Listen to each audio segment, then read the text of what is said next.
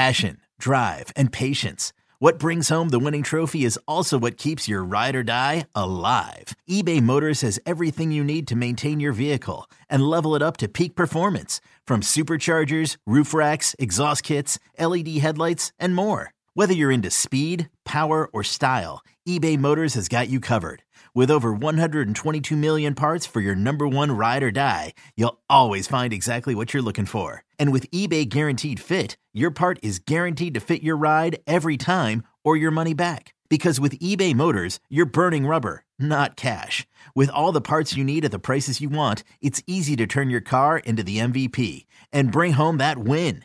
Keep your ride or die alive at ebaymotors.com. Eligible items only. Exclusions apply.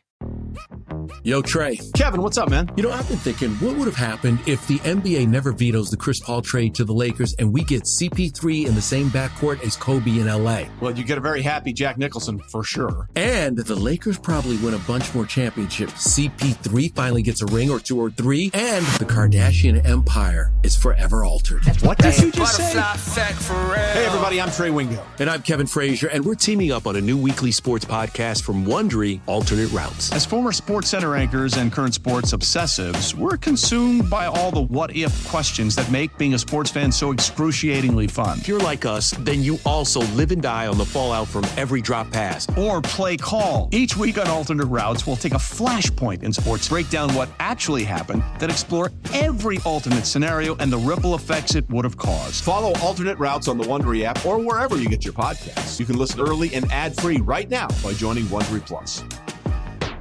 Welcome to another edition of the 5-Star Zone. Rico Beard, Evan Jenkins back talking a little Big Ten hoops. And Evan, I don't even know if we need to call it Big Ten hoops. It's Big One and everybody else. It's Zach Edey. And you know what?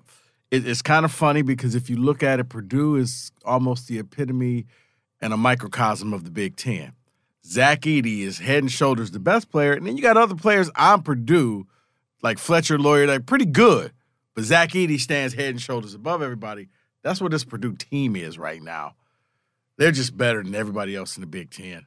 Purdue's only problem is you peak too soon. That's my biggest concern with them, is that you burn out when the time the tournament rolls around, that your players' legs aren't fresh. I mean, even the stupid little things like Matt Painter bringing Zach Edey back into the game. When you can save his legs, save his legs. When you're up big, all right, son, come to the bench. This is a marathon, not a sprint. Purdue's their own enemy.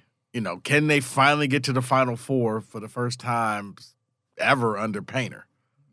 That's going to be the thing. I don't even know if Katie made it to the Final Four. Yeah, and it makes you wonder if Painter's trying to push for Edey to be the National Player of the Year. He is. And that's why you bring him back in. That's the only logical reason, is to add those stats for the end of the year. But you don't do it. And then he gets fouled and he goes down. And now you're thinking to yourself, my God, did I just ruin my career over 3 points, 2 points? Well, look at what happened to Isaac Haas in the NCAA tournament. When he went down, they're big. Yeah. They went down. Right. So it's like, why he was at 37 points. I guess they were trying to get him to 40, but was 3 points really worth you losing everything? I mean, he did the 37. I would have left it as is. Even the announcers were like, why is Painter putting them back in the game? Well, especially when you have that freshman big that you're trying to get minutes and who's pretty raw, right. But when he goes out there, he plays okay. Well, Painter was like, they put their bigs back in, like Cooper, Carson. Yeah, Carson Cooper really made you want to jump and put Edey back in the game. Carson Cooper. And that's what's crazy about Michigan State, too, is that their bigs that do play really shouldn't be playing. Right. Kohler, he's nice offensively, but he sucks defensively, let's be honest. Here's the beauty of it.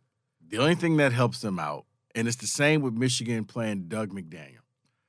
Down the line, it's going to help all of this experience. Big time. Come next year and junior year, it's going to pay off. But right now, you clearly see the deficiencies in those players where, Kohler gets abused.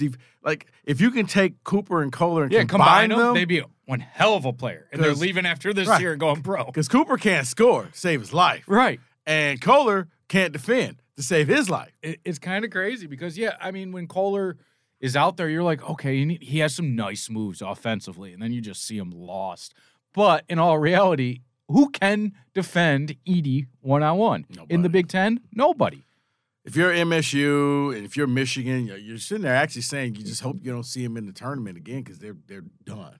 Now, Michigan kind of made the game interesting at the end, but it was a 9-point game with like 45 seconds to go. Yep. They hit a couple desperation threes. They cut it down to 3. But other than that, if you're both teams, you just don't want to see them again. And, yeah, they'll be done with your schedule because the game at Mackey, I mean, the sad reality, and I've said it on the air, and here's a little bit of a question for you. The backcourt for Michigan State, the last time they won at Mackey? Oh, geez, you said it and I heard it, so I don't want to ruin it, but it's Keith Appling and Gary Harris. Yeah, Keith Appling. Gary One's Harris. in jail, the others are in the NBA. Right, but yeah, that was your starting backcourt the last time you won at Mackey. I think Denzel and Brent Forbes got close. They lost a 1-point game there, but close doesn't count. It was 2014. It's like, how do other teams manage to win on there? And I know they don't do it very often, but man. Now you're coming. Think about this.